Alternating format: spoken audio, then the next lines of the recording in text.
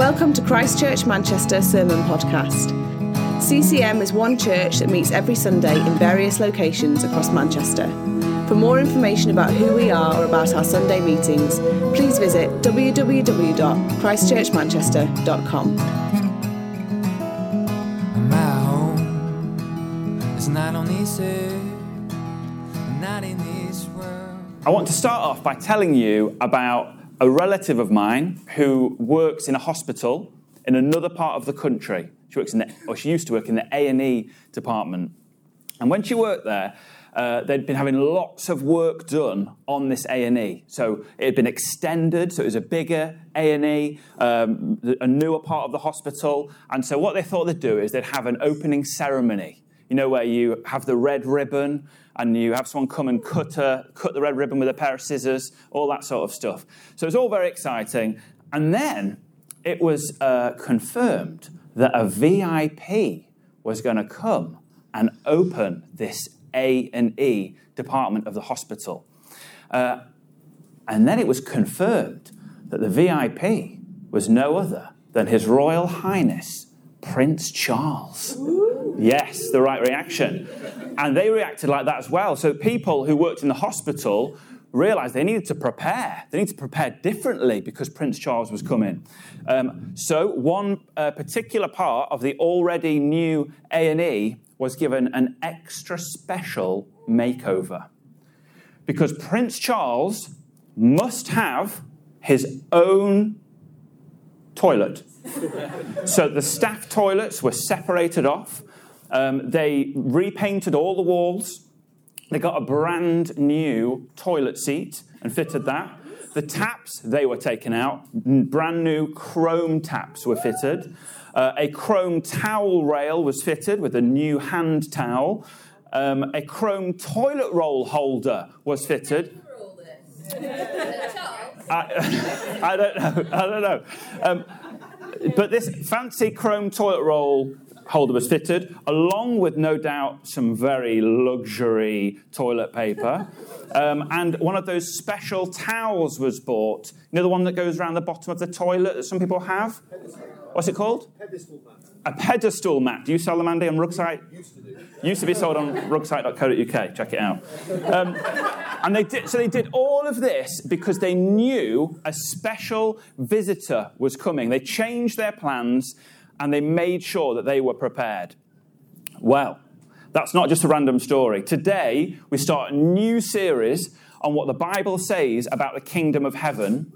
And we're doing it from now until the end of November. And in today's passage, we're looking at what John the Baptist had to say about the kingdom of heaven and what it means for your plans, for our lives. And we'll see how we should prepare. So I'm going to read that now. So if you've got a Bible with you, it's in the book of John. It's in chapter 3, and we'll be reading from verse 1 to verse 12. We may get it on screen. What do you think, Tolu? Maybe. Anyway, here we go. Listen to this. It says this. In those days, John the Baptist came, preaching in the wilderness of Judea, and saying, repent, for the kingdom of heaven has come near. This is he who was spoken of through the prophet Isaiah, which says, a voice of one calling in the wilderness, prepare the way for the Lord, make straight paths for him. John's clothes were made of camel's hair, and he had a leather belt around his waist. His food was locusts and wild honey. People went out to him from Jerusalem and all Judea and the whole region of the Jordan. Confessing their sins, they were baptized by him in the Jordan River. But when he saw many of the Pharisees and Sadducees coming to where he was baptizing, he said to them, you brood of vipers, who warned you to flee from the coming wrath? Produce fruit in keeping with repentance. And don't think you can say to yourselves, we have Abraham as our father. I tell you that out of these stones, God can raise up children for Abraham. The axe is already at the root of the trees, and every tree that does not produce good fruit will be cut down and thrown into the fire. I baptize you with water for repentance, but after me comes one who is more powerful than I, whose sandals I'm not worthy to carry. He will baptize you with the Holy Spirit and fire. His winnowing fork is in his hand, and he will clear his threshing floor, gathering his wheat into the barn and burning up the chaff with unquenchable fire. Okay. So there he is, John the Baptist. What I want to do first is set the scene. I want to look at where we are, and I want to see who is this guy, who is John. So we're told it's pretty much in the middle of nowhere. It's in the wilderness of Judea. I've been on Google, I've done my research, I've found out where it is. The supposed location is about 37 miles away from Jerusalem in an eastward direction. According to Google, if you took the most accurate route walking there from Jerusalem, it's going to take you, with no breaks, 11 hours and 51 minutes to get there. So that's like us today saying, let's go and hear that preacher who's on the other side of Sheffield. Let's walk. And off we'd go. That's a long way to go, isn't it? Or to Liverpool. It's like walking to Liverpool from here. And even today, it's actually still this area where John was, where he was baptizing. It's still in the middle of nowhere. But it has become a bit of a tourist destination. I think, Andy, you went on a school trip there as a young lad, as well as other areas in the region. But there's a road there called Baptism Road. There's numerous historical churches. There is a wheelchair-accessible car park, so you can get down to the river. However, it will cost you £15 approximately if you want to go down to the river, and you might need to rent a baptism robe for £10. So that's what it's like now. But people still come from far and wide to go there, like they did then, but it's still in the wilderness. So that's where it is, in the middle of nowhere. But who was this guy, and what was he doing? What was he doing in the middle of nowhere, and why were people going to listen to him? For us to go for a walk to Rotherham, on the other side of Sheffield, you'd have to have a very good reason. Well, let's listen in about John. His life had a special purpose. Even before he was born, it was clear something special was happening. Imagine what John the Baptist would have heard as he grew up, when he was little John. If he went to school, his parents would have been the oldest people in the playground. They would have looked like great-grandparents. You see, John would have heard about how his parents had been unable to have children. And then one day, when John's dad, Zechariah, was, it says in the Bible, very old, he had seen an angel while he was on the rota, the temple rota, to be on priest duty. So he saw this angel, and the angel told Zechariah, even though he and his wife were very old, they were going to have a baby. So remember, John, he would have heard this kind of thing growing up, and he would have heard that the angel gave specific instructions about John's life before he'd even been born. The angel said to Zechariah that the baby was going to be called John. The angel said what this baby was not allowed to drink. The angel Gabriel said to Zechariah, this not yet born baby should never drink wine or other alcohol. And most significantly, the angel said what this baby's life's mission was going to be. John would be, the purpose of his life would be to get people ready and prepared for the Lord. And amazingly, Zechariah was told that John would be filled with the Holy Spirit before he was even born. It's also likely, imagine John sat around the table with his very old parents. He might have heard about his Auntie Mary and how his Auntie Mary came and she stayed with them for 3 months before he was born. And he may have heard about how an angel had also visited Mary and all of the things that had been said to her. So from before birth, John would be a man with a clear God-given mission to prepare people for God. But if we're honest, when we read that passage, it's quite clear John is a bit of an unusual character. I've often found it a bit strange that he's such a crowd puller. Why are people going out to see this guy? I've always thought of him as a bit of a weirdo. But actually, if we look at the description of him, there's more to it than meets the eye. Let's start off with his fashion sense. You're not often told about people's fashion choices in the Bible. But here we're told John wore clothes made from camel's hair. And we're even told he wore a leather belt. What is it? Why? Why are we having this attention to detail? I've always thought, like I say, it was to show John was a bit strange.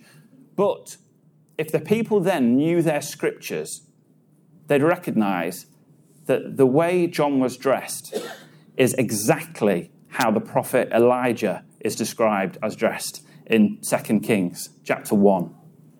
So he's dressed exactly like the prophet Elijah. So that's his fashion sense. Then we hear about his diet. We hear his food was locusts and wild honey.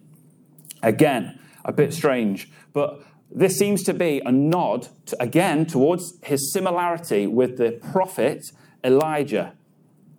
Elijah lived during a time of famine where food was hard to come by in the wilderness. And here's John living on food eaten by the poorest of the poor. So I think we can forget what a big deal John the Baptist was. At that time, there hadn't been a prophet, someone who'd spoken from God to his people. There hadn't been a prophet for about 400 years. It seems there'd been 400 years of silence from God.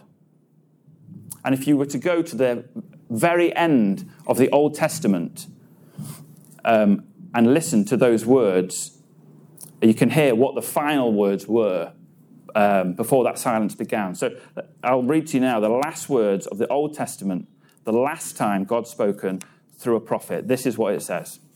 It says in that last book, Malachi chapter 4, the final words are this: "See, I will send the prophet Elijah to you before that great and dreadful day of the Lord comes.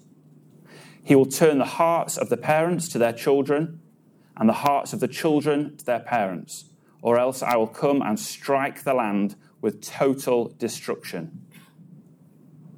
So there's been no word from God for about 400 years. And now this guy turns up looking and acting like this amazing prophet Elijah. So people were coming in droves to hear him. He had disciples. He was a big deal. And those similarities to this prophet Elijah are significant. Elijah lived about 900 years before, and he called on Israel, God's people, to make a vital decision.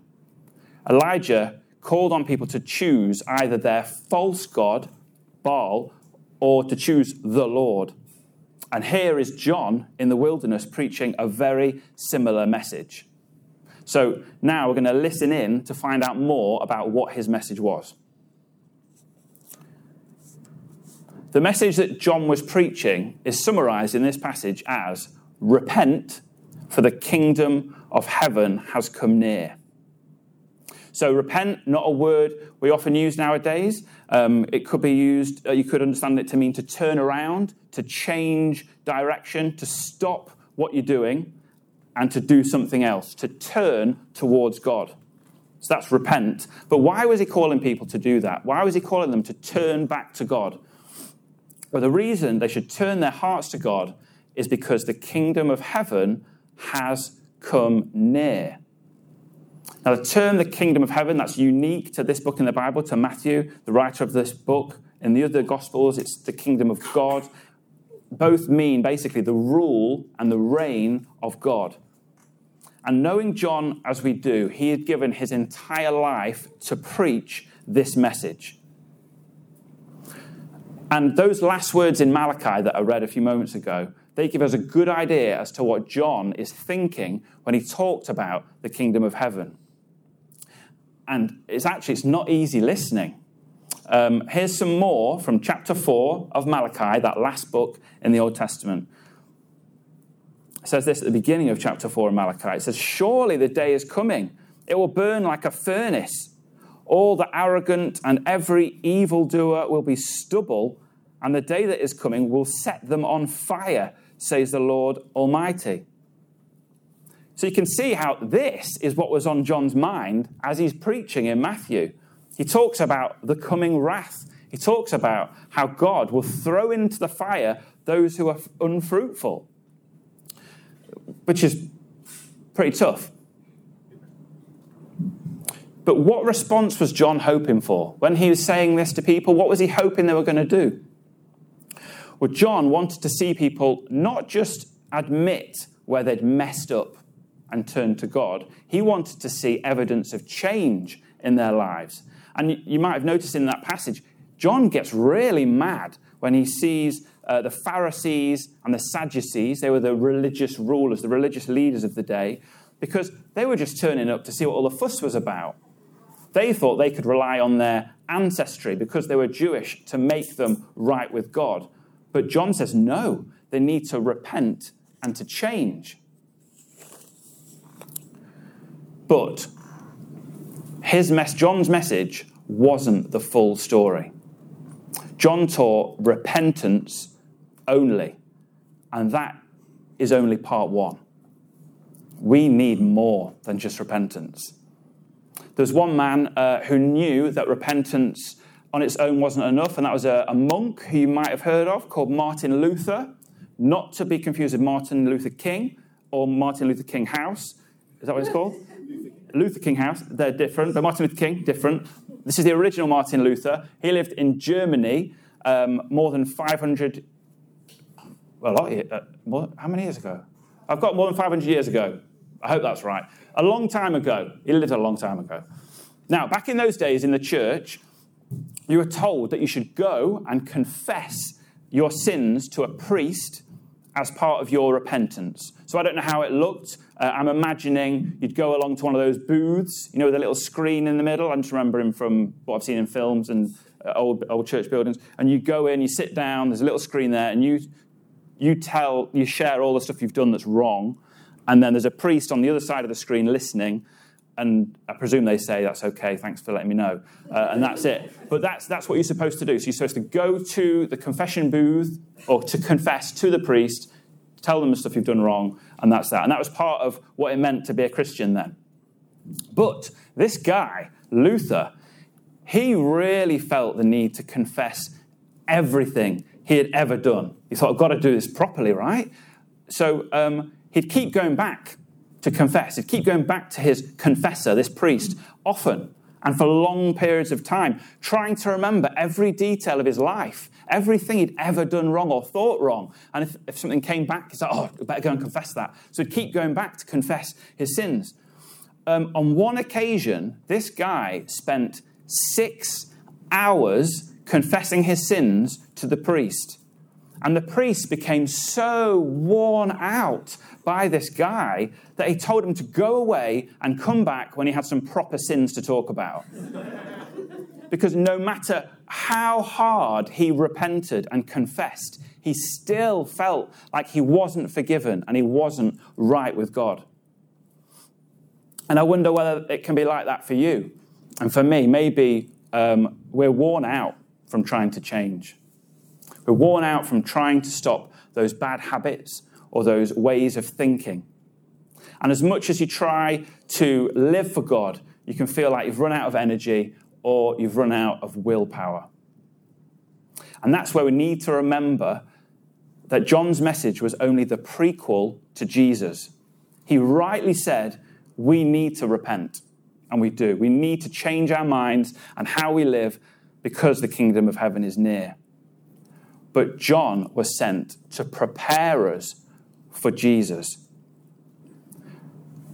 Because Jesus taught us not just to repent.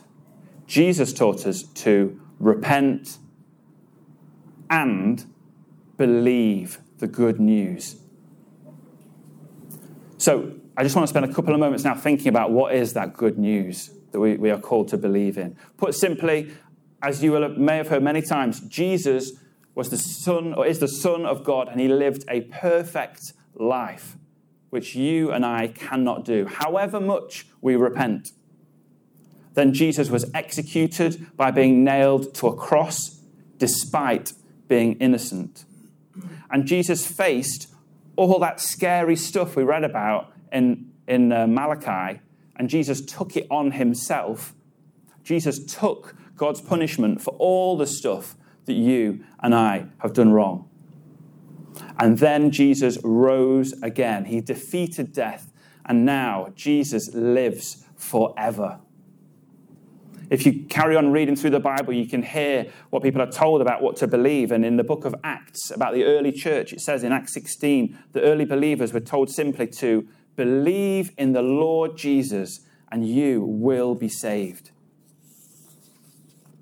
It says in another book in the Bible, Ephesians chapter 2, it says, for it's by grace you have been saved through faith. And this is not from yourselves, it's a gift of God. Not by works, so that no one can boast. And God did this for you because he cares about you. He cares about you more than you or I can imagine. Here's that all-time classic Bible verse, which sums it up so well in John 3. For God so loved the world that he gave his one and only Son, that whoever believes in him shall not perish, but have eternal life. For God did not send his Son into the world to condemn the world, but to save the world through him. Whoever believes in him is not condemned, but whoever does not believe stands condemned already, because they have not believed in the name of God's one and only Son. So to recap, because the kingdom of heaven is near, we are called to repent and believe the good news. I just want to go back to A&E in the hospital. Remember the new toilet seat, the taps, the towel, the rail, the other stuff? Well, when Prince Charles visited, guess what? He didn't need the toilet, or he didn't go anyway. So he never got to appreciate that beautifully prepared room.